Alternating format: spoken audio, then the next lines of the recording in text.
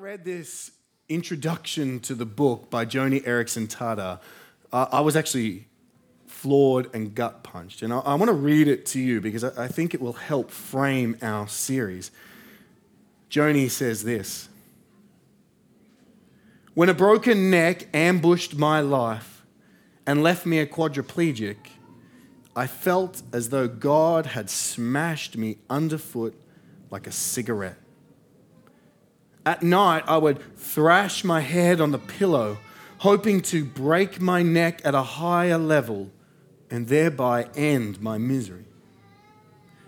After I left the hospital, I refused to get out of bed. I told my sister, just close the drapes, turn out the light, and shut the door. My paralysis was permanent, and inside, I died." She continues, "You don't have to be in a wheelchair to identify. You already know that sad situations sometimes don't get better. Problems don't always get solved. Conflicts don't get fixed. Children die. Couples divorce. And untimely deaths rock our world and shake our faith. We try to manage like jugglers spinning plates on long sticks. When we feel utterly overwhelmed, we try soaking in the tub, sweating on the treadmill, splurging on a new dress, or heading to the mountains for the weekend. We smile and say we are trusting God, but deep down, we know it's a lie. We're only trusting that He doesn't load us up with more plates." When I read that, I felt like I'd been punched in the gut. My shallow theology of suffering was quickly exposed for what it was: a hope that things will actually just get better. For in my life, they always have. I have not been immune from suffering, anguish, pain, and trial, yet things have gotten better. Prosperity has returned. Good times have followed the darkness, and so quickly I would move on. Uncomfortable with the pain, but confident that the good times would continue. And I wouldn't really ponder or meditate on those hard times. I wouldn't really cry out to God or grieve them or lament them. I would just move on, trusting in God. But really, I was only trusting that He wouldn't load me up with more plates. I was trusting that I wouldn't be one of those people that would live with a lifelong debilitating illness, pain, or difficulty. Sure, of course I know suffering will come in my life. As sparks fly upwards, surely troubles fall. But my trust was and is, I think, fragile because it's contingent on rebound. It's contingent on circumstance. And in a fallen world, blessing and prosperity is no guarantee, and rebounds don't always happen. And then I started studying Lament and opening the door to some of the suffering and pain in my life that, and in the lives of those around me, that I'd realized I just hadn't dealt with so much. I just moved through and on. And I realized that there's actually a whole biblical way of properly dealing with the sadness, the struggle, the pain, the distress, the death, all the problems in our life. There's a way of dealing with it with God. What about you? I have a feeling for some of us, for most of us, that perhaps I'm not alone. That for many of us, we suppress over time those difficult emotions. bury them back down when they rise up. Those doubts about the goodness and character of God, we squash them. Those fears, those terrors, and we press on and smile. We really do raise our hands in worship. We really do pray. We really do trust. But there are still parts of our life, parts of our soul, and parts of our humanity that in some ways are off limits because we just won't enter in, not knowing what to do. They're off limits to God, and they're off limits to others in our community. There's questions you're too afraid to ask because it's unsettling and dark and uncomfortable. Why did you do that, God? How long is this going to go on? Are you really there? Do you really actually care? Or perhaps you just want to scream, this is not fair. Now, we may feel those emotions at first and those questions, but what about 5, 10 years on and you still feel them? What do we do? It's not something that you feel like you can blurt out at life group. You come to church and we sing beautiful songs like we opened with this morning. Bless the Lord, O my soul. A wonderful song, but there's part of you which is like, but really? I don't know. Part of you feels it. Part of you is cold to it. Part of you is doubtful that it's really true. Because what do we do as Christians post-resurrection, pre-heaven, with all the pain in our life? What do we do with the pain of divorce, the pain of death, the pain of a relationship ending, the pain of ongoing singleness, the pain of recurrent barrenness, a womb that is never full, the pain of wayward children and friends and family who've walked away from the Lord, the pain of ongoing financial stress, the pain of physical illness, the pain of daily fears and anxieties, the inability to get out of your head and being assaulted by those thoughts. Well, thankfully, mercifully, and graciously, God has not left us in the darkness of our pain to fumble about aimlessly. Instead, He's given us a pathway in the pain to trust again the promises of God. That pathway is the practice of lament. Today, we're going to do two things. We're going to introduce the category of lament to us as a church, explain what it is, how to do it, and why it's crucial. And secondly, I'm going to walk through this Psalm 77, briefly at the end, and explore the first step on this pathway that God has given to us from pain into joy. But I have one hope, a grand hope for each of us this morning. No matter how you walked in, no matter what pain you carry and doubts and darkness, that you would turn to God and keep turning to God in prayer no matter what. My hope is that at the end of today that you would turn to God in prayer with whatever it is and keep turning to God no matter what. So let us firstly get an overview of lament. What is this thing? So this is point one, an overview of lament. I've said this many times here, but when I was graduating and actually studying at Pastors College in the US, C.J. Mahaney often said a piece of advice he was given when he was my age and starting out in pastoral ministry: prepare your people for suffering. You can't avoid it. It's so much of the pastoral life, so prepare them for it. But I also realize that I need to prepare myself for suffering too.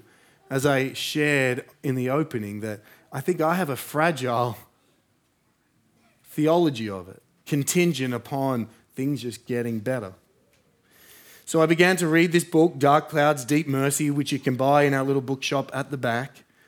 A book that was born out of his suffering as he dealt with a stillborn child that his wife had to give birth to dead at 39 weeks.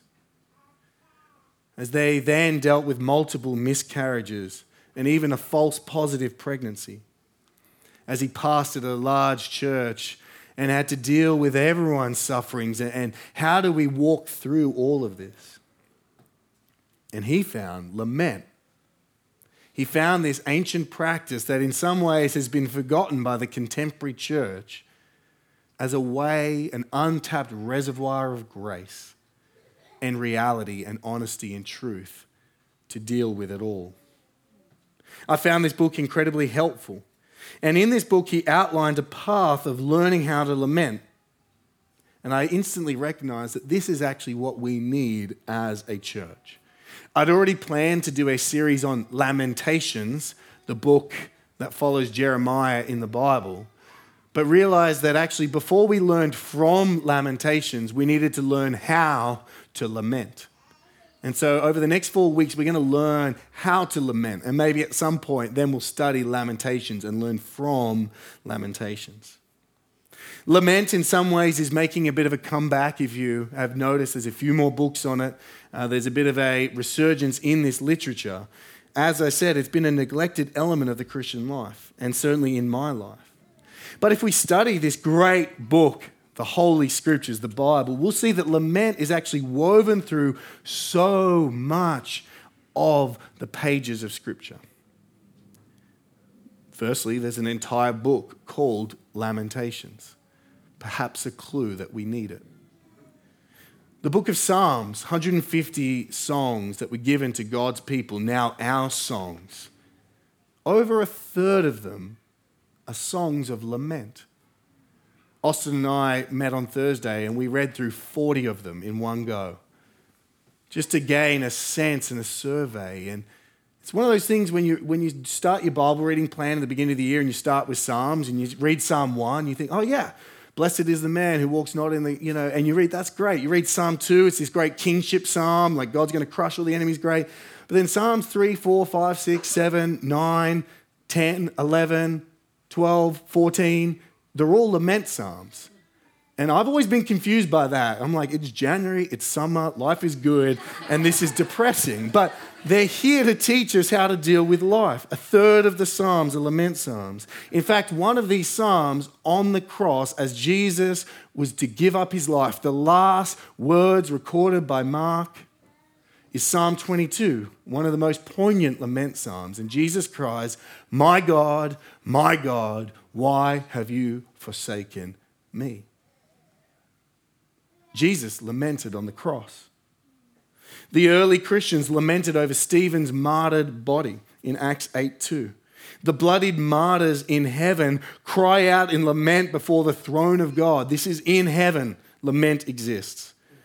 They cried out with a loud voice, O sovereign Lord, holy and true, how long before you will judge and avenge our blood on those who dwell on the earth? Picking up the language of Psalm 13, how long, O Lord?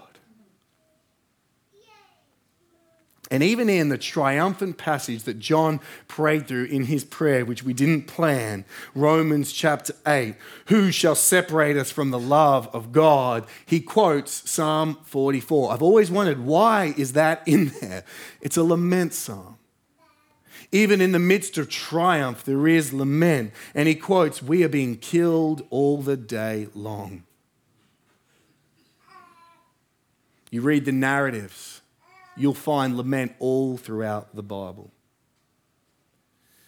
And yet we often neglect it, or at least I have, not knowing what to do. Not knowing really how to deal with it. And so we need a guide. We need to discover lament, and I want us to discover it together as a church so that we can learn how to do it and do it well. So we can learn how to process our pain in prayer in a way that is biblical and a way that God intends us to. So let's ask 3 questions to orient ourselves in lament. Firstly, what is lament? What is lament? Well, Mark Vragoy, I don't even know how to say his name, but I'm going to go with that. He says, lament is a prayer in pain that leads to trust. Lament is a prayer, okay, first of all, in pain that leads to trust. Lament is the honest cry of a hurting heart wrestling with the paradox of pain and the promise of God's goodness. It's not a completed thought. It's the process of thought. It's not solving the problem, it's experiencing it. There's your pain, and there's the sovereignty of God. And there's this question of why and how long, and are you good?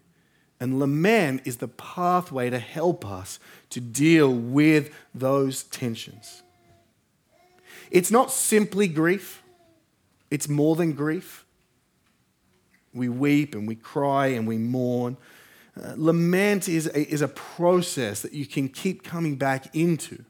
It's not a one and done. You can lament 10 years, 20 years, 30 years after someone has died or some situation has occurred. It's an ongoing prayer in pain that takes us back into actively trusting God again. It's a way to discover a path to joy in the midst of sorrow. And it doesn't have to remove the sorrow. That's the beauty of it. And lament is Christian because it's a prayer. It's a prayer based upon the fact that you already believe God exists. You already believe that He's good. You already believe that He's faithful. You already believe that He's sovereign. You already believe that He cares. And so you pray to Him because you don't understand. It's not just internalizing. It's not just expressing your thoughts. To lament is Christian. In his book, he says that to cry is human, but to lament is Christian. It takes you faith to lament. If you had no faith in God, you wouldn't pray to Him. And even if you're not yet a Christian, you've probably prayed to God in your hardest times because deep down you might believe He actually exists, but you don't know how to get to Him. Maybe lament might help you get there.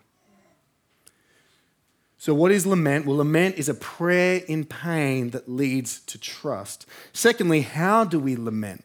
Now, we're going to do that over the next 4 weeks. I just want to be brief in our description today.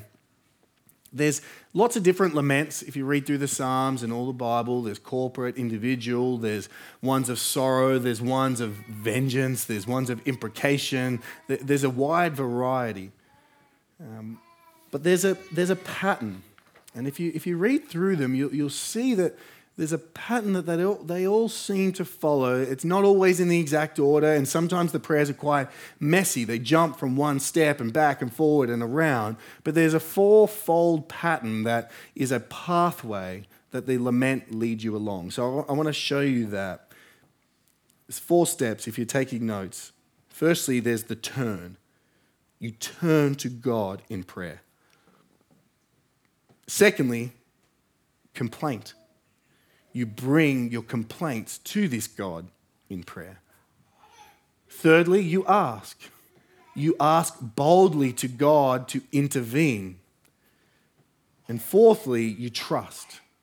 You choose to trust even if nothing changes. That's how you sort of got to get there. That's why it's a pathway, not just a instantaneous microwaved thing. Psalm 13, if you briefly turn there, is just a really great example of those 4 steps. So if you have a Bible, turn to Psalm 13, and I'll just show you the 4 steps again in this psalm.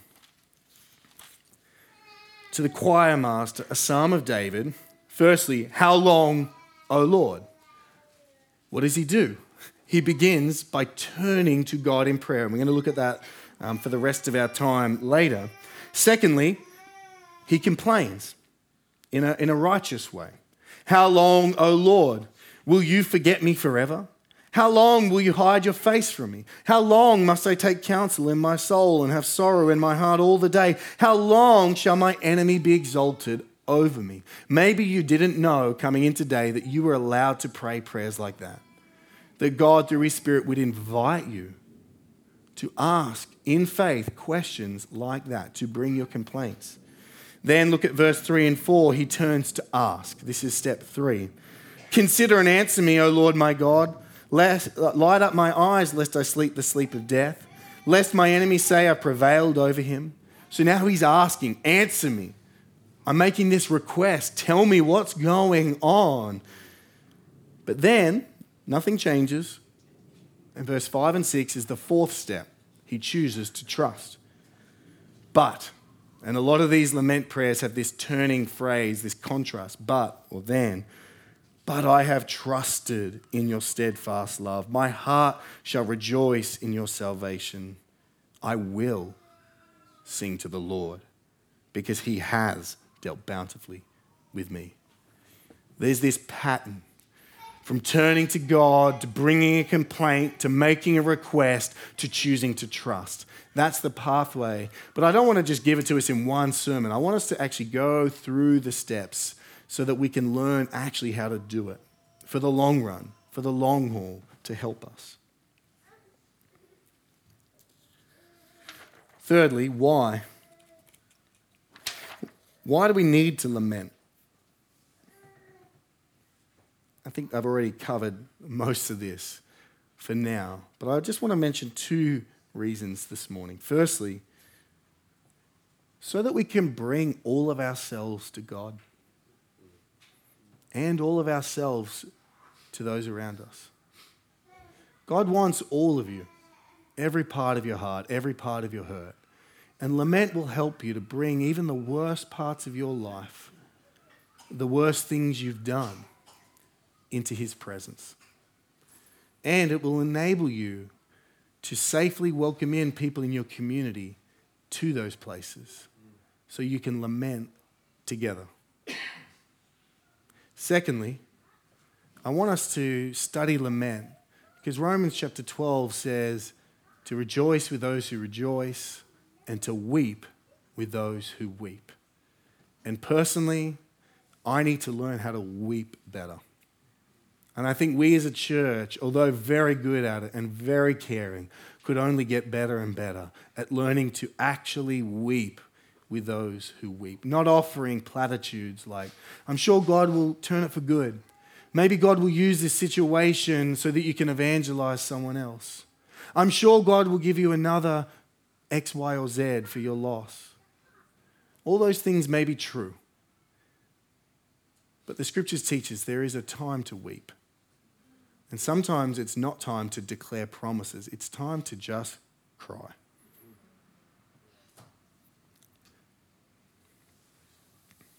The laments teach us that it's okay to just weep. It's actually okay to just bring the hurt to God. It's okay to let people grieve. We don't have to turn the grief into positivity or solve it with some kind of triumph. Yes, we live post-Easter Sunday. Yes, we know the Lord will return. Yes, we know all things will be made new. But right now,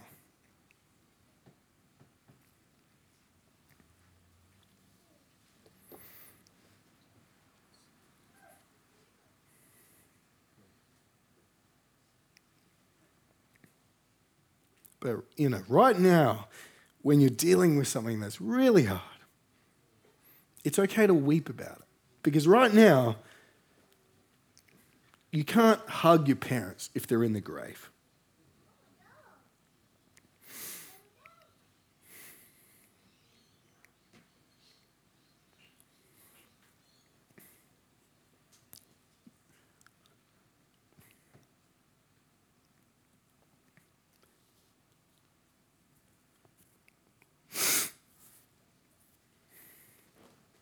You don't get to meet a miscarried baby. You never get to grieve a spouse you never had if you're single all your life. You often can't bring a divorced marriage back together. You can't unhear words of abuse. You can't unexperience sexual violence. You can't unsee things. You can't just stop being crippled by anxiety. And so what do? Well, you can lament. You can lament. You can weep. You can cry. You can do this with God, and you can do this with others. And it doesn't have to all be okay. It doesn't have to be neat. We saw a couple of weeks ago that at the grave of Lazarus, Jesus himself wept. So, what is lament? It is a prayer in pain that leads to trust. How do we lament? We go through these 4 steps. Why do we lament? So that all of ourselves can be before God and others, and so that we can weep with those who weep as a community. I want us now to turn to the first step on the path to lament with our time remaining and just show you how this psalm will help us to do the first step, to turn to God in prayer. Because my hope, as I said, is that we would turn to God and keep turning to God in prayer no matter what has happened in our life. So let's look now at Psalm 77, if you would turn back there in your Bibles. And I want us to walk through this psalm just briefly. We can't uncover everything that's here, but I want us to see 5 brief things as we go through about how this psalm teaches us to turn to God in prayer and to keep turning to God in prayer. Firstly, the first thing I want us to see is pray to God. It's obvious, but look at verse 1. I cry aloud to God. Aloud to God, and he will hear me. The first step in lament is actually to take the grief and the sorrow and give it to God.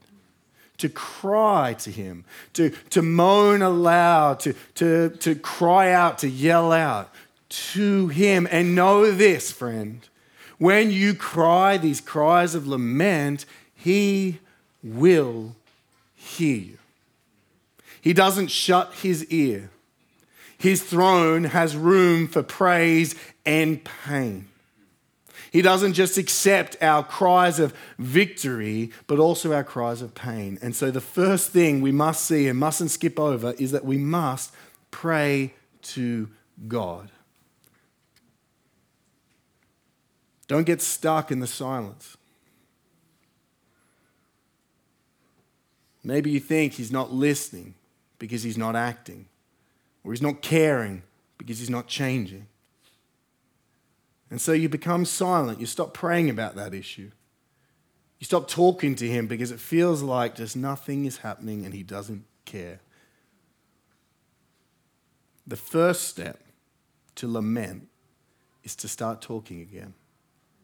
To arise out of the silence and talk to the Lord about it.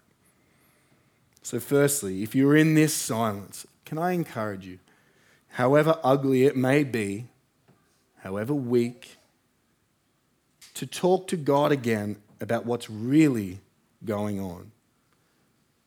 He's more merciful and gracious than you could ever imagine. And he already knows. And so he already knows what's going on in your heart, and so you can have the safety to bring it to him. So firstly, pray to God. Secondly, pray your struggles. Verse 2-4. Pray your struggles. Look at the psalmist. In the day of my trouble, I seek the Lord. Okay, that's good. In the night, my hand is stretched out without wearying. All night prayer. But look at this. My soul refuses to be comforted. When I remember God, I moan. When I meditate, my spirit faints. You hold my eyelids open. I am so troubled that I cannot speak. He prays his struggle because for the psalmist, praying didn't fix it. Praying to God, crying aloud to God didn't make it better. It didn't work, inverted commas. He's prayed all night. He's moaned. He's complained. He's cried out. But still, he actually feels worse. Don't think that if you start praying these lament prayers that instantly things are just going to feel better again. That's not how it works. At least according to this psalm, it gets worse. It hurts him. To meditate on God hurts his soul because there's the wrestle, there's the struggle, there's the unknown. But we see that we're called to pray the struggle and to tell God we're struggling. You don't have to sanitize your prayers. You're allowed to say, when I think of you, O God, I moan. When I meditate on what's happening, I feel like fainting and giving in.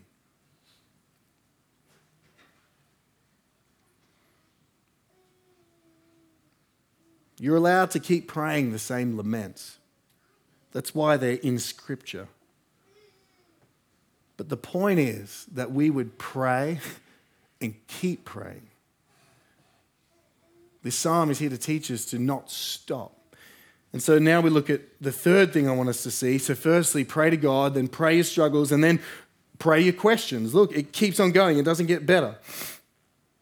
I consider the days of old, the years long ago. I said, let me remember my song in the night. Let me meditate in my heart. You think, oh, maybe it's going to get better. Now we have like 6 questions. Then my spirit made a diligent search. Verse 7, will the Lord spurn forever and never again be favorable? Has his steadfast love forever ceased? Are his promises at an end for all time? Has God forgotten to be gracious? Has he in anger shut up his compassion? The psalmist knows the truth. He knows that these things aren't real, but they feel real to him. It feels like the one who said, my steadfast love will never cease. Well, it feels like your love has ceased. Yet we're invited to ask the question. You're invited to ask those questions to the Lord. Do you have questions like this that you're even too afraid to say out loud? Do you wrestle with doubts? Do you want to ask? Do you care? Are you good? Do you only protect others but not me? Can you not see, oh Lord, how much pain I'm in? Don't you know that I can't take any more? Will you ever let anything good happen to me? Pray your questions. Don't just think them. Pray your questions. Don't bury them. Pray your questions. And you will find that in the praying and expressing of these prayers, God may begin to work in you again. And that leads us to the fourth thing I want us to see, verse 10, that prayer turns us around. We turn to God in prayer, but prayer turns us around. Look at verse 10. This is the turning point. Then I said, I will appeal to the years of the right hand of the Most High. So verse 6, he said, my spirit made a diligent search. He turned and it got worse, but now he kept on praying. He kept on praying, kept on praying. Verse 10, then, okay, this hasn't worked. I will appeal to this, to the eternality of God. And then verse 11 to 13, this is what I will do. My life isn't working, so I'm going to go back in time. I'm going to look at the history. I'm going to look at the past. I will remember the deeds of the Lord. Yes, I will remember your wonders of old. I will ponder all your work and meditate on your mighty deeds. Your way, O God, is holy. What God is great like our God? by praying and praying and praying through the night, through the wearying, through the questions, through the struggle, through the moaning, suddenly, or gradually, I don't know, something started to lift. He turned his focus from his life to a sure fact of reality, who God is and what God has done. That God has demonstrated his great character and demonstrated his great works. This is the possibility of lament. Rather than just saying, I trust God, when we express it, it can actually turn our hearts to come back to actually trusting him. This psalm teaches us to turn to God and keep turning to God in prayer, that prayer may turn us. And the final thing that I want us to see, and it's a great way to end our prayers and to help us, is to, number 5, pray the gospel. It's exactly what the psalmist does here. The climactic redemption event of the Old Testament is what comes to mind for the psalmist in verses 14 through to 20. He goes back to the great old story. Verse 15, you with your arm redeemed your people, the children of Jacob and Joseph. Verse 16, when the waters saw you, O God, when the waters saw you, that's the Red Sea, they were afraid. Indeed, the deep trembled. Verse 19, your way was through the sea, your path through the great waters, yet your footprints were unseen. Verse 20, you led your people like a flock by the hand of Moses and Aaron. When we turn to God in prayer, we can pray the gospel back to our souls again. The Exodus was the great moment, the great dividing line in Israelite history where they knew God was surely for them. Like a shepherd, he led his people like a flock through those impossible waters with the Egyptian army on their heels into safety and security and covenant and land and blessing and a great nation. And do we not have a better story, an even greater story to pray to ourselves again? We have the story of the great good shepherd who came to lead us out of our greatest enemy, death and sin, into the greatest promised land, the one that can never be taken. Jesus said in John 10:10, the thief comes only to steal and kill and destroy. I came that they may have life and have it abundantly. I am the good shepherd. The good shepherd lays down his life for the sheep. We need to pray the gospel. We need to call to mind and meditate the great act of redemption that God has done in sending Christ into the world for your sin, for your shame, for your guilt. And pinning him on a cross, he poured out his holy wrath upon him, his holy hatred of your sin. He pinned it on Christ so that you could be objects of his everlasting favor and covenant. We need to pray this truth into our soul. Even if we don't believe it, even if we don't feel it, in that moment we pray it and we remind ourselves and we tell ourselves again the great old story. In the midst of your suffering, declare the gospel to your soul so that your soul is sweetened by its aroma. And it may not work, it may not fix it in the moment. But notice how this psalm does end quite abruptly. He doesn't go back, it doesn't end with anything else. It just ends with, my situation hasn't changed, but God, you're a shepherd, and I trust you in that. And that's where it can get you.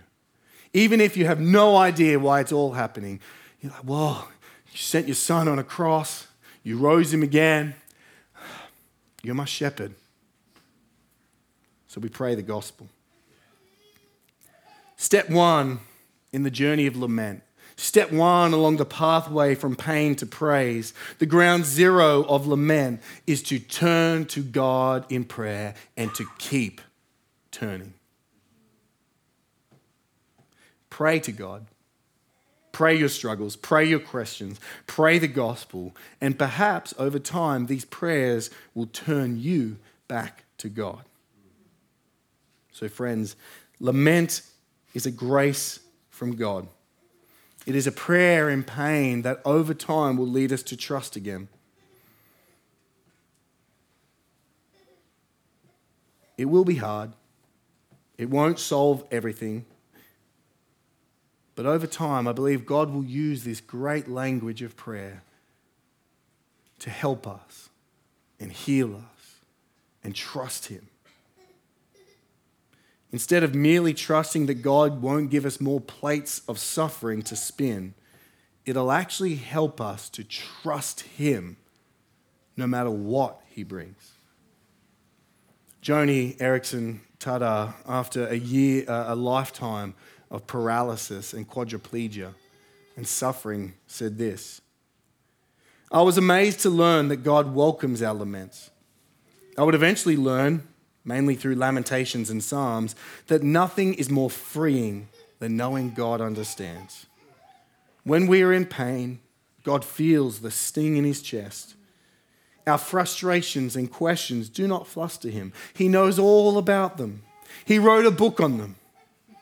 More astoundingly, He invites us to come and air our grievances before Him." Church, let us come. Let us air our grievances together, and let us learn how to lament. We're going to close in prayer, and then we're going to sing a song of lament, and a chance for you to begin to express some of these prayers, some of these languages, some of these words. Let me pray. Oh Lord, I pray and ask that you would do a mighty work in us to help us to enter into these difficult emotions and circumstances. I pray and ask that through the power of your Holy Spirit that you would turn us back to you again. We do not know, O Lord, why you do all that you do. We may never know. We do cry out, why and how long, and are you hearing and do you care? But ultimately, O Lord, we trust you and we cry out that as your little sheep, as your church, we trust you and ask that as our great shepherd, you would lead us through the waters and you would guide us all the way home, O Lord. In Jesus' name we pray. Amen.